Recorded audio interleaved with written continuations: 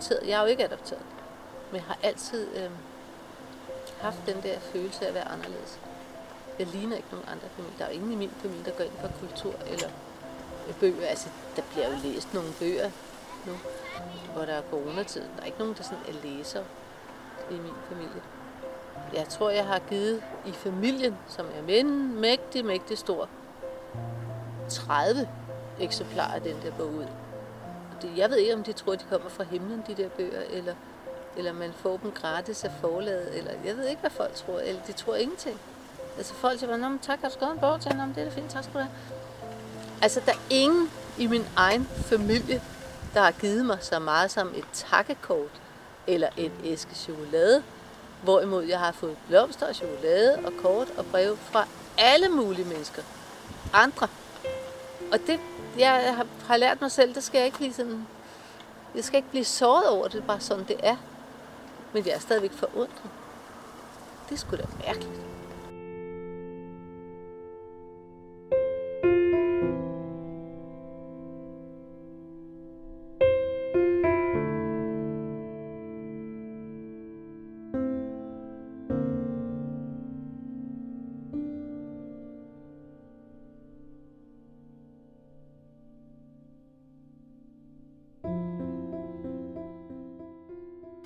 Da pigen endelig var faldet i søvn, listede Agnete sig langsomt ned ad trappen, tøvede og gik hen til sin mand, der stod ved farfars tobaksskab og rodede med sine piber. Hun omfavnede ham, kyssede ham på halsen og lod sine tårer løbe frit ned over hans vejrbitte ansigt. Hun havde elsket lugten af hans hud, siden de var store børn. Dette mix af mand, saltvand og fisk. Rå lugte, der var rare som hans væsen. Hans stærke arme låste sig om hendes krop. Hun kendte fornemmelsen. Hun var 14 første gang, han tog mod til sig. Hun huskede ikke, hvornår han sidst havde låst deres kroppe sammen, men det var lige meget nu. Kærligheden pulserede i hende, glæden flød. Bent strøg hende over det tynde hår, hviskede, Nete, lille Nete. Så fik vi vores pige. Han slap grebet, holdt hende lidt ud fra sig og studerede hende, inden hans ansigt åbnede sig i et sjældent smil, der klædte de rolige øjne. Hun så genert ned på mønstret i det gamle tæppe, talte de gule firkanter. Han lod sin krop dumpe ned i stolen og så sig op efter piben. Der må aldrig ske hende noget, hviskede hun og holdt hans blik fast. Han rystede på hovedet, langsomt, sukkede lydløst og pressede tobakken ned i piben. Jeg kaldte hende Maja. Bent for op. Maja! Hun nikkede og forklarede, at den lille ikke brød sig om Nie, som Lisbeth kaldte hende. Hun reagerede ikke på det. Måske var navnet slet ikke hendes, eller også udtalte hun det forkert. Det var i hvert fald tydeligt, at barnet ikke ville kendes ved det. Og så nærliggende at kalde hende Maja. Jeg synes ikke, det er nogen god idé, Nete. Nu er vi omsider kommet os over det. Hun så ud af vinduet efter hjælp, trak vejret dybt ind og mumlede noget om en kop aftente.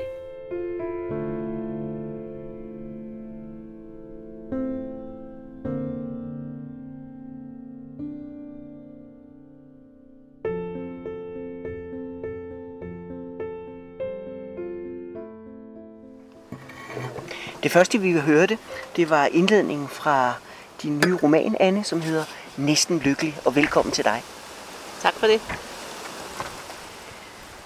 Der er et meget smukt omslag på din nye bog, hvor man ser en rygvendt kvinde, der står med måske en vietnamesisk hat på og kigger ud over nogle bjerge. Hvordan er den forside blevet til?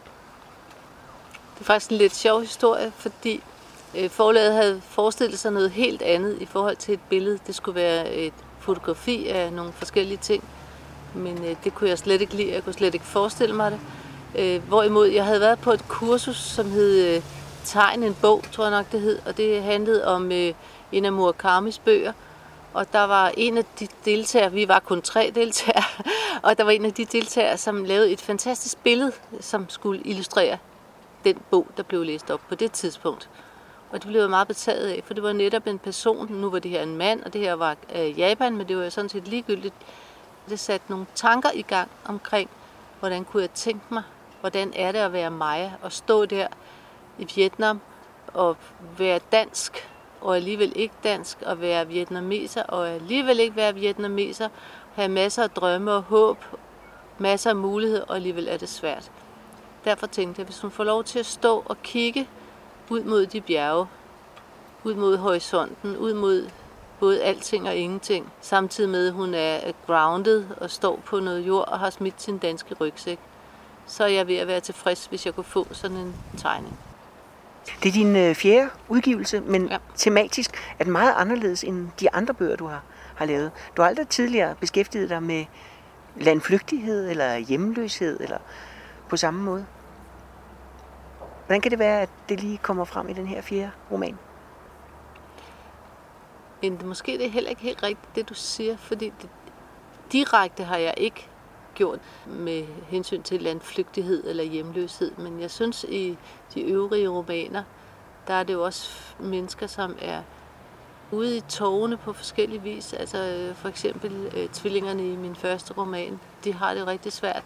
Hovedpersonen Søren er syg, men vil ikke erkende det. Altså der er ligesom nogle erkendelser, som ligger dybt inde i dem, som de lever med, men som de faktisk ikke rigtig kan leve med.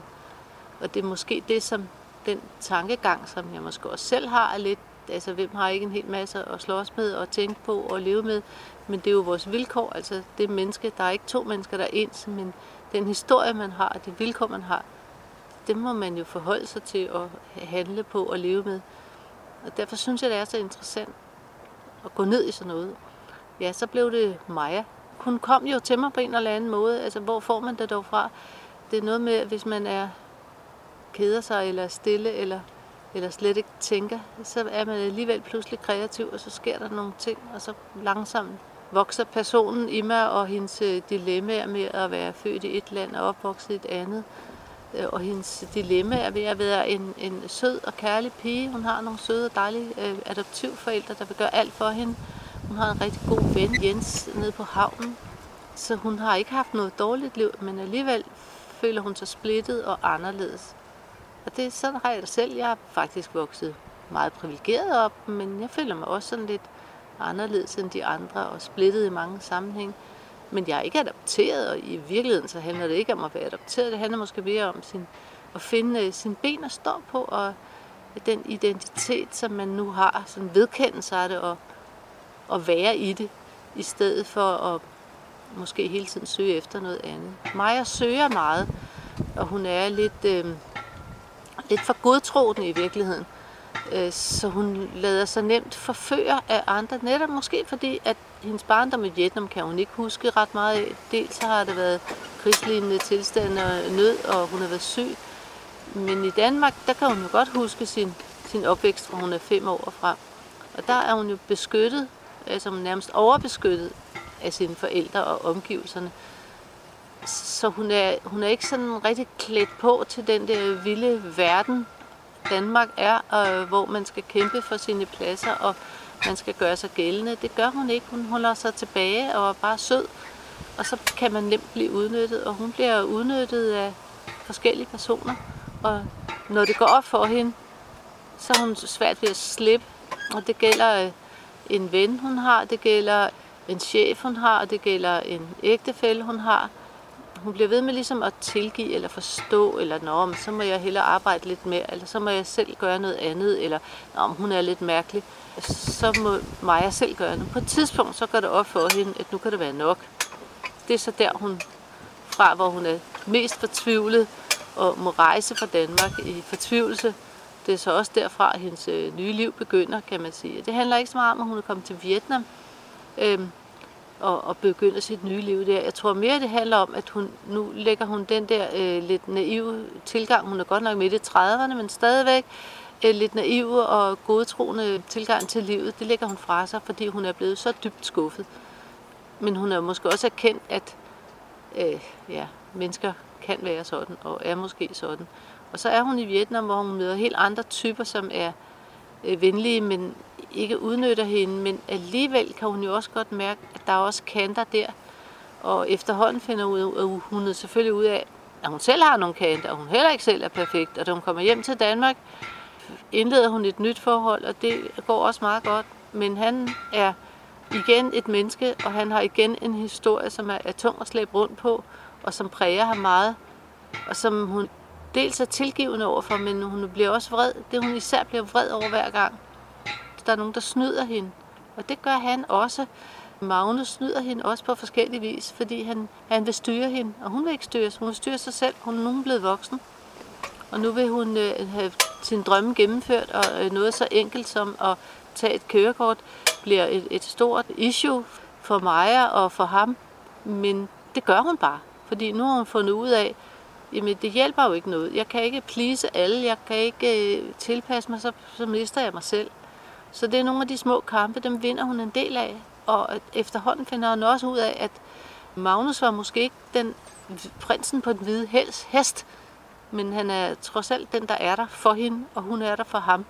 Og på den måde så finder de ud af, hvordan kan de leve sammen. Det sidste kapitel, der får vi jo faktisk først sat rigtig fokus på, hvem der har snydt hvem, og hvordan hendes liv sådan set måske kommer til at gå i fremtiden. Den måde, du skriver på, der er det jo nærmest som at pille et løg. Fordi først så skriver du én ting, og så finder vi ud af, jamen det er jo noget andet, der ligger nedenunder. Men i modsætning til et løg, så er der jo altså en kerne inde i din fortælling. Ja, det håber jeg. Jeg håber, at Maja har den kerne, eller det føler jeg selv, hun har. Jeg har snakket meget med hende, når jeg går i min have, eller når jeg cykler, og så taler vi lidt til rette om, hvordan er det egentlig, du har det, Maja, og hvad synes du om dit og dat, og hvorfor er han sådan, hvorfor er du selv sådan.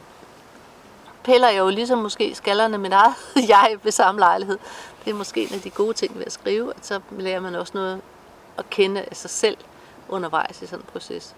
Noget af det, der betager mig med din bog, det er dine beskrivelser af Maja, inden hun får sit eget sprog, altså nærmest i et sprogløst univers. Du er jo rigtig god til at sætte stemme til det, der ikke har fået nogen stemme.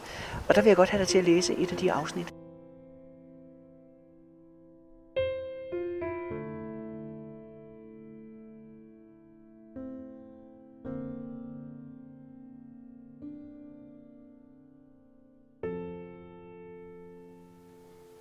Det er næsten mørkt. Det er fordi solen er blevet syg. Nu er den tynd og har hvide tæpper om sig. Jeg er bange, for den varmer ikke. Det skete, da fiskeguden tog mig væk fra hospitalet. Kan solen dø, ligesom menneskene gjorde? Jeg fryser inde under min hud. Men når jeg sætter de kolde hænder for ansigtet, mærker jeg, at kinderne brænder ligesom ild. Mine fingre holder på de lukkede øjne. De har ikke lyst til at se mørket i dagen. Jeg sutter på en finger og lader den åbne øjet. Bleglys. Det andet øje kan også bevæges op og i. Når de ser det fremmede lys, løber der vand ud. Jeg kigger på de to bittesmå mennesker. De ligner de kæmpe store, som jeg skal kalde mor og far. De har altid tøj på. Så noget tøj, som jeg selv får på nu. Det krasser, og det er stramt, men det mærker de nok ikke. De er altid helt stille med åbne øjne, der har en forkert farve. De laver ikke noget. Jeg prøver at gøre dem glade. Manden sidder i en stol, damen står op. Jeg taler til dem. De kan høre min stemme, men de kan ikke forstå, hvad jeg siger. Det er ligesom de kæmpe store. Alle sammen er en slags mennesker, men det er ikke de rigtige, som dem jeg kender fra mit sted. De kæmpe store kan mange ting, men de bitte små er helt stive. Jeg fortæller dem om den gang, jeg var i den rigtige verden, hvor mit tøj ikke generede og mad smagte godt. Det har jeg sagt mange gange, men de er uden ord. Det gør ikke noget. Når mine øjne er åbne, kan jeg godt lide at fortælle dem om det rigtige sted. Først var de to stive alene, men så kom der en baby, der ligger helt stille i sin vugge. Den har et lille bitte hoved, og kroppen er rullet ind i stof, så den ikke kan sparke. Jeg kan ikke lide den. Den store dame, som er mor, forklarer med sine hænder, at det er en lille pige. Hun tror, jeg er dum. Peger på mig og viser den lille med 2 fingre. Hun bevæger armene rundt om det underlige skab og siger dukkehus. Og hun rører ved mig og siger mange lyde. Jeg forstår, at nogle af lydene er ligesom de ord, vi har, så de betyder noget. Damen vil have mig til at flytte rundt på de stive, der er i skabet. Men da jeg satte vuggen ned på deres WC, flyttede hun den op igen. Hun vil have den til at stå ved siden af de voksne seng. Jeg ved godt, hun fortæller mig, at den nye baby er en pige, der er mig. Det er meget underligt. Hun løfter barnet, presser det mod min mave og siger Maja, som betyder mig. Men det er ikke mig. Det er noget, som hun leger. Ungen har deres farve og er dum.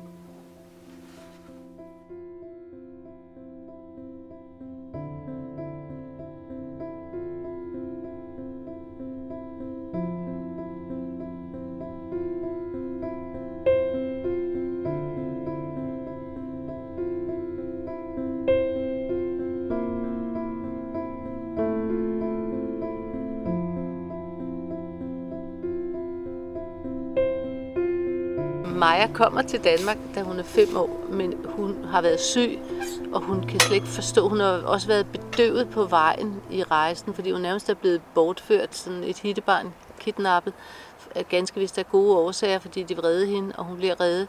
Men hun kan ikke rigtig huske, når hun ved godt, hun kommer fra et andet land. Hun er måske 5 år, det er noget, hun er blevet vurderet til at være. Der er jo ingen, der ved, om hun er 5 år. Hun har ingen papir på sig, ingen ved, hvad hun hedder, ingen ved noget som helst, hvilket hun jo heller ikke gør selv. Så hun får en konstrueret data og historie og alt det her omkring sig. Men da hun kommer fra flyveren og kommer ud af den her maskine, altså hun har jo lært i Vietnam, at flyver det er noget, der kaster bomber og er farligt, men nu kommer hun ind i sådan en maskine og er i den der maskine og får noget slik, som der er noget bedøvende i, så hun sover. Og så er hun pludselig i Danmark, står på jorden, og så kommer der nogle mennesker, der er fuldstændig vilde med hende og omfavner hende og vil have hende. Der er faktisk en kamp om, hvem der skal have Maja, om det skal være hende, der bortførte barnet, eller om det skal være nogle forældre. Hun kan jo godt se, at de er interesserede og søde, og de giver hende mad, og de giver hende tøj, og de giver hende det der skab, som jo er et dukkehus, og nogle dukker i det der dukkehus, men hun forstår jo ingenting. Hun forstår ikke, hvorfor de ikke kan give hende noget mad, der er mad, i stedet for det der underlige, de spiser. Hvorfor får man ikke te? Hvorfor får man ikke suppe? Hvor er alle grøntsagerne henne? Og så er det, hun får den tanke, at hun måske er død. Og hun er kommet til dødsriget, fordi hun har jo set mange, der er døde, og mistet mange venner og familiemedlemmer, uden at det er defineret særlig godt, men hun ved, i forhold til den der buddhistiske kung fu-agtige tro, de har, at når man så er død, så er man jo heldigvis ikke død, så går man bare over til det andet land, altså til de andre, og så kommer man til sin slægtning. Og derfor tror hun jo, at hun er kommet til sin slægtning og er der. Hun kunne bare ikke forstå, at det ikke er dem, hun kender, men nogle andre. Og hun skal have sådan noget tøj på, der er væmmeligt, og hun skal have sko på og sokker på. Og hun kan slet ikke have alle de der ting, men det er jo hendes nye vilkår. Og som tiden går, man hører ikke så meget om det, men det er jo klart, at man kan jo fornemme, at hun vender sig til det, fordi hun har ikke andre muligheder. Og hun kan ikke komme tilbage til den barndom, fordi den er udraderet. Der er jo meget rørende beskrivelser, fordi hun får jo en legekammerat, som ganske vist er et par år ældre end hende, Jens, som tager sig af hende og hjælper hende gennem en tid, som er svær, fordi hun føler, at alle andre er efter hende. Hvordan har du arbejdet med dine personer? For det første så taler jeg med dem, men jeg drømmer også nogle gange om dem. Så sådan nogle belyste drømme, som kaldes lucid dreams. Så får jeg sådan nogle stumper og stykker, som jeg noterer mig, skynder mig at skrive. Der er sikkert også noget fra mig selv og mit eget liv. Jeg har altid følt, at når det så lidt sort ud og var svært, så sker der et eller andet. Så møder man en person, der hjælper, eller som gør noget, eller som flytter en. Og jeg har mødt mange vidunderlige, dejlige, rare mennesker. Jeg synes selv, jeg har haft et fantastisk godt liv. Fået meget hjælp, og er meget taknemmelig over alle de ting, der er sket. Og så tænker jeg, det er jo også min opgave at give den slags videre og være hjælper for andre, eller støtte, eller hvad man nu kan. Så jeg ved ikke, altså, hvordan Jens er opstået, men jeg kender ham vældig godt, og jeg elsker Jens.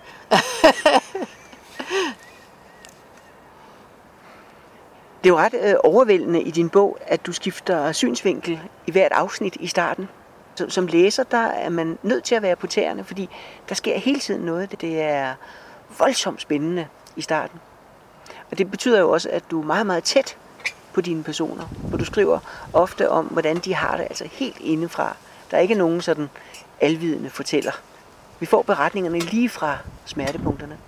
Jeg tror, det er fordi, jeg har kendt de personer i så lang tid og skrevet på den bog i 5 år eller mere. Fordi de har jo også, før jeg begyndte at skrive på dem, begyndte jeg også at kende dem. Så synes jeg, at de skal have lov til at tale for sig selv. Så synes jeg, at de skal være de personer, de er sådan afklædte, eller ikke helt afklædte, måske klæder dem lidt af hen ad vejen. Fordi så man vokser op, ændrer man sig selvfølgelig også som person. Men jeg kan godt lide at komme tæt på dem. Og jeg synes også, de vil det også gerne. De vil gerne fortælle det og være den ægte person. Det der med, at jeg skifter synsvinkler, det er faktisk meget bevidst. For det havde jeg ikke gjort på samme måde i starten, da havde jeg skrevet. Jeg fandt ud af, at det var den måde, som jeg synes, at de fik lov til at præsentere sig selv på og til at være der i bogen. Jeg ved godt, det er lidt svært at læse, men jeg er også forventet med begavede læser, som godt kan lide den måde at skrive på. Hvad tænker du af din opgave som forfatter? Det er godt nok et svært spørgsmål, fordi på en måde kan man jo ikke sige, at det er en opgave at være forfatter. Altså for mig er det sådan en passion, altså en måde at, det er så banalt at sige, trække vejret på, men en måde at være på, fordi jeg kan ikke holde det ud, hvis jeg ikke må skrive. Jeg har altid skrevet. Altså jeg var godt nok længe om at lære det. Jeg gik jo i 3. klasse, før jeg kunne læse og skrive. Men jeg har jo så også nærmest ikke bestilt andet lige siden, og allerede dengang, der besluttede jeg mig for, at jeg ville være forfatter. Så det har altid været i mig. Det har bare ikke været så nemt lige at komme til det, så jeg valgte jo sådan ret pænt. Altså allerede da du gik i 3. klasse? Ja. Det var faktisk en bibliotekar, der var skyld i det. Fordi først læste jeg alt, hvad der var. Der gik jeg måske i 4. Lad os nu bare sige det. Der gik jeg op på skolebiblioteket og læste, fordi så kunne jeg jo pludselig læse. Altså på en eller anden måde, så sker så noget pling fra ikke at kunne læse til pludselig at kunne læse. Jeg kan ikke huske den situation fra 0 til 100, men det må jo være sket. Så gik jeg på skolebiblioteket og læste de bøger, de havde der, og jeg slugte dem af nærmest en og en af gangen. Så beklagede de sig og sagde til mig, at de havde faktisk ikke rigtig flere bøger, der var egnet til mig. Men der var jo et voksenbibliotek nede i byen. Så siger jeg kender godt apoteket. Nå nej, biblioteket, ikke? Men det var voksen, men de kunne godt skrive en anbefaling, hvis mine forældre så også ville godkende det. Så kunne jeg nok få lov at låne på voksenbiblioteket. Det fik jeg så lov til. Og så lånte jeg nogle bøger og blev super. Jeg blev altid venner med bibliotekarer. Jeg elsker det folkefærd, der vejleder og fortæller om bøger. Altså bøgernes verden, eventyrets verden, formidlinger. Jeg har altid været vild med det. Men så kommer jeg og siger, ej, hvor var den her bog god, den kunne jeg nok godt lide. Bare der var en til. Så siger hun, jamen du kan jo få en til at samme forfatter, siger hun så. Og så glor jeg jo på hende, fordi jeg ved ikke, hvad ordet forfatter betyder. Kender det ikke? Og så spørger jeg hende, hvad det betyder. Og så siger hun, jamen det er jo den, der har skrevet bogen. Og så siger det pling ind i mit hoved. Klik, siger det. Forfatter. Ja. Jeg skal ikke være stewardesse eller noget andet. Jeg skal være forfatter. Og det har jeg jo måttet høre meget for. Fordi hvis der så er nogle gamle onkler, der siger, nå lille Anne-pige, hvad skal du lave, når du bliver stor? Jeg skal være forfatter. Så siger de, ja. Og så klapper det på en på hovedet. Ikke? Ja, du bliver klogere. Et eller andet, ikke? Det der har jo fulgt mig hele mit liv. Jeg er forfatter. Altså, det kan man jo ikke bare blive. Altså. Hvad skulle det føre til? Men på et tidspunkt, så tog jeg mig for alvor sammen og blev til det. Også ved hjælp af gode venner, der har støttet og hjulpet. Men det har altid ligget i mig, at jeg måtte fortælle, og jeg ved ikke hvorfor. Måske føler jeg, at jeg kan give noget. Det håber jeg faktisk, jeg kan. Men jeg kan også godt mærke, at jeg skal også passe på ikke at prædike. Fordi det kunne jeg egentlig godt have lyst til. Og min mor, hun sagde engang til mig, hun synes, jeg skulle blive præst, fordi jeg var så god til at prædike. Ja.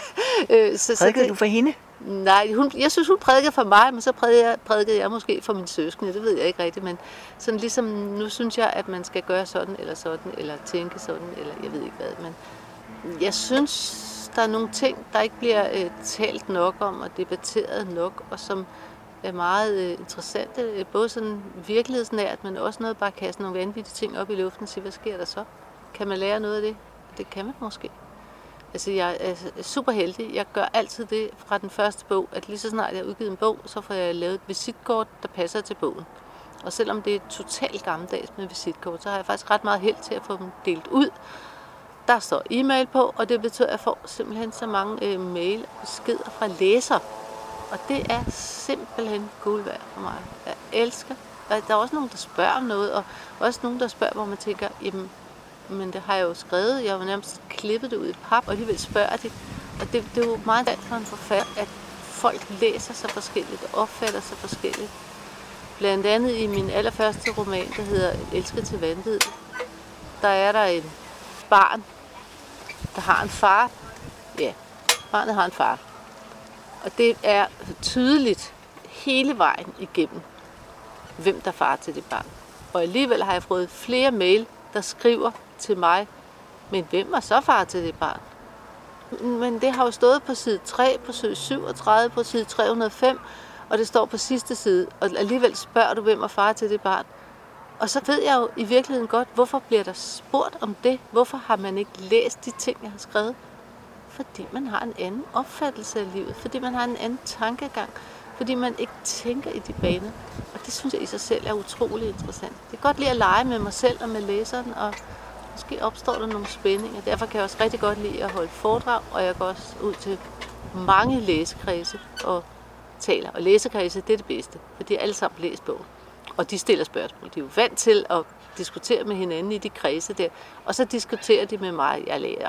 Jeg lærer virkelig meget af det. Det er sjovt.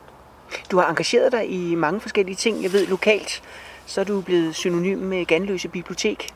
Ja. Ja, men det var også lidt det, der er sket, fordi jeg har altid været vild med bibliotekarer og biblioteker. Jeg har nærmest følt det var mit andet hjem. Altså, der har også altid været meget travlt og meget fyldt i mit hjem og i mit liv. På biblioteket er der jo ro, og der kan man få lov til det, man gerne vil, nemlig at læse og kigge på bøger, snakke om bøger og snakke om forfattere. Det fandt jeg jo efterhånden ud af. Der var så nogen, der sagde til mig, nå, men vil du så ikke hellere være bibliotekar? Altså, det må jo være det, for det der med forfatter, det kan du godt glemme. Men det der med at være bibliotekar, det er jo noget, man kan blive. Kunne du ikke tænke dig det? Og det er virkelig mærkeligt, når jeg siger, det har jeg aldrig kunne tænke mig.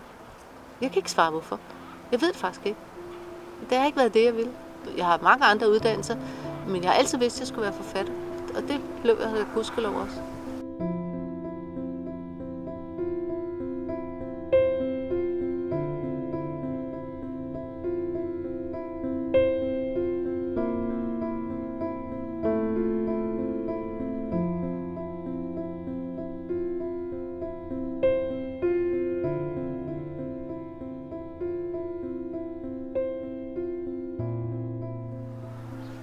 Du er meget praktisk, og du sætter mange initiativer i værk. I Dansk Forfatterforening har du gennem en lang årrække siddet i styrelsen af de skønlitterære forfattere, og på et tidspunkt var du også med til at lave et initiativ om at være mentee eller være mentor. Hvorfor gør du sådan nogle ting? Det er fordi, jeg brænder simpelthen for det at skrive, det at læse og også det at være læser, fordi jeg er jo også en læser, så jeg har jo nærmest selv alle de der roller. Da jeg forsøgte at melde mig ind i Dansk Forfatterforening, og de nikkede ja til at kunne blive medlem og anerkendt min første bog, der var jeg simpelthen så lykkelig. Altså, jeg var ikke bare næsten lykkelig, som min bog hedder, men jeg var simpelthen stjernelykkelig, fordi jeg følte, nu har jeg nået et vigtigt mål i mit liv. Nu er jeg ligesom blevet rigtig forfatter, og nu skal jeg være sammen med kollegaer. Og det har jeg også oplevet. Og den første kollega, jeg mødte inde i Forfatterforeningen, nej, det var ikke den første, jeg mødte, men jeg har i hvert fald mødt en, der hed Michael, der tog sig af mig. Altså som kom sådan, nå, men du er ny her, og nu skal jeg vise dig, og nu skal jeg præsentere dig, og vi gør sådan og sådan her, og hvad har du lyst til? Den velkomst, den glemmer jeg aldrig. Og det er dig, Michael. Ikke? Det var fabelagtigt. Og jeg synes også, at hvis man møder sådan nogle mennesker, der gør sådan noget imod en og for en, og kærligt og varmt og imødekommende, så synes jeg, det er ligesom når man giver julegaver. Altså man kan jo ikke bare tage imod. Altså så må man jo også give igen. Og det har jeg altid også haft lyst til. Det ligger også lidt til mig. Jeg kan rigtig godt lide det. Nu er det jo min tur. Nu skal jeg jo lære noget af Michael, og nu skal jeg jo tage imod nogen og hjælpe nogen og gøre noget. Det er jo ikke sådan noget en til en eller æble for pære, men det er bare sådan noget, der kommer naturligt i ens liv. Så er der nogen, der har brug for lidt støtte, og så er det naturligt, at man gør det. Jeg synes, som jeg også sagde før, jeg har altid selv været heldig og mødt mange dejlige mennesker, som har taget imod mig på alle mulige måder og hjulpet. Og jeg håber, at jeg selv har gjort det samme for en hel masse. Og så mødte jeg en anden kvindelig forfatter inde i Forfatterforeningen, og så fortalte jeg hende, at jeg var mentor inde i Magisterforeningen, og jeg har også været det i Forsvaret og om alle mulige andre steder. Og så sagde hun, kan jeg lave sådan en ordning, og så startede vi den op. Jeg vil sige, at den er så løbet lidt ud i sandet, men det er en anden snak. Vi skal slutte på samme måde, som vi startede. Vi skal høre et afsnit mere fra historien om Maja. Fordi i det allerførste afsnit, vi hørte, der lå tydeligvis en eller anden underliggende sandhed. Og i starten får vi ikke at vide, hvad det er. Efterhånden som historien i din roman den udspiller sig, så får vi at vide, hvorfor det er et problem, at Maja kommer til at hedde Maja. Og det skal vi ikke afsløre her. Men vi skal høre et afsnit, hvor Maja i Vietnam møder en, som har et ret klogt blik på hende. Og inden vi hører det, så vil jeg sige tak for, at du vil være med. Og jeg glæder mig til, at du skal være med på den kommende festival, hvor regnbuen ender. Og jeg har helt glemt at spørge dig, hvor tror du, at regnbuen ender? Jamen, den ender jo altid i en kiste med guld. Men hvad det guld består af, det er svært at vide. Men jeg elsker regnbuer, og jeg tror meget på, at måske ender den i virkeligheden ikke. Det kan også være, at den går hele vejen rundt om jorden. Det kan godt være. Og man kan jo gå på en regnbue, og man kan også kravle ind under en regnbue. Så det tror jeg på.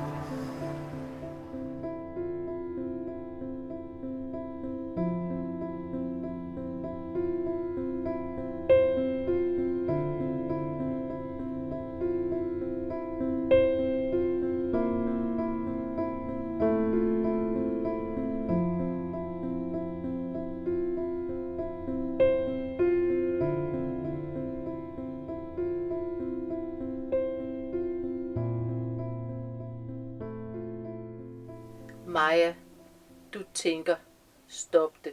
Vær fornuftig. Byg ikke en historie op omkring fru Maj.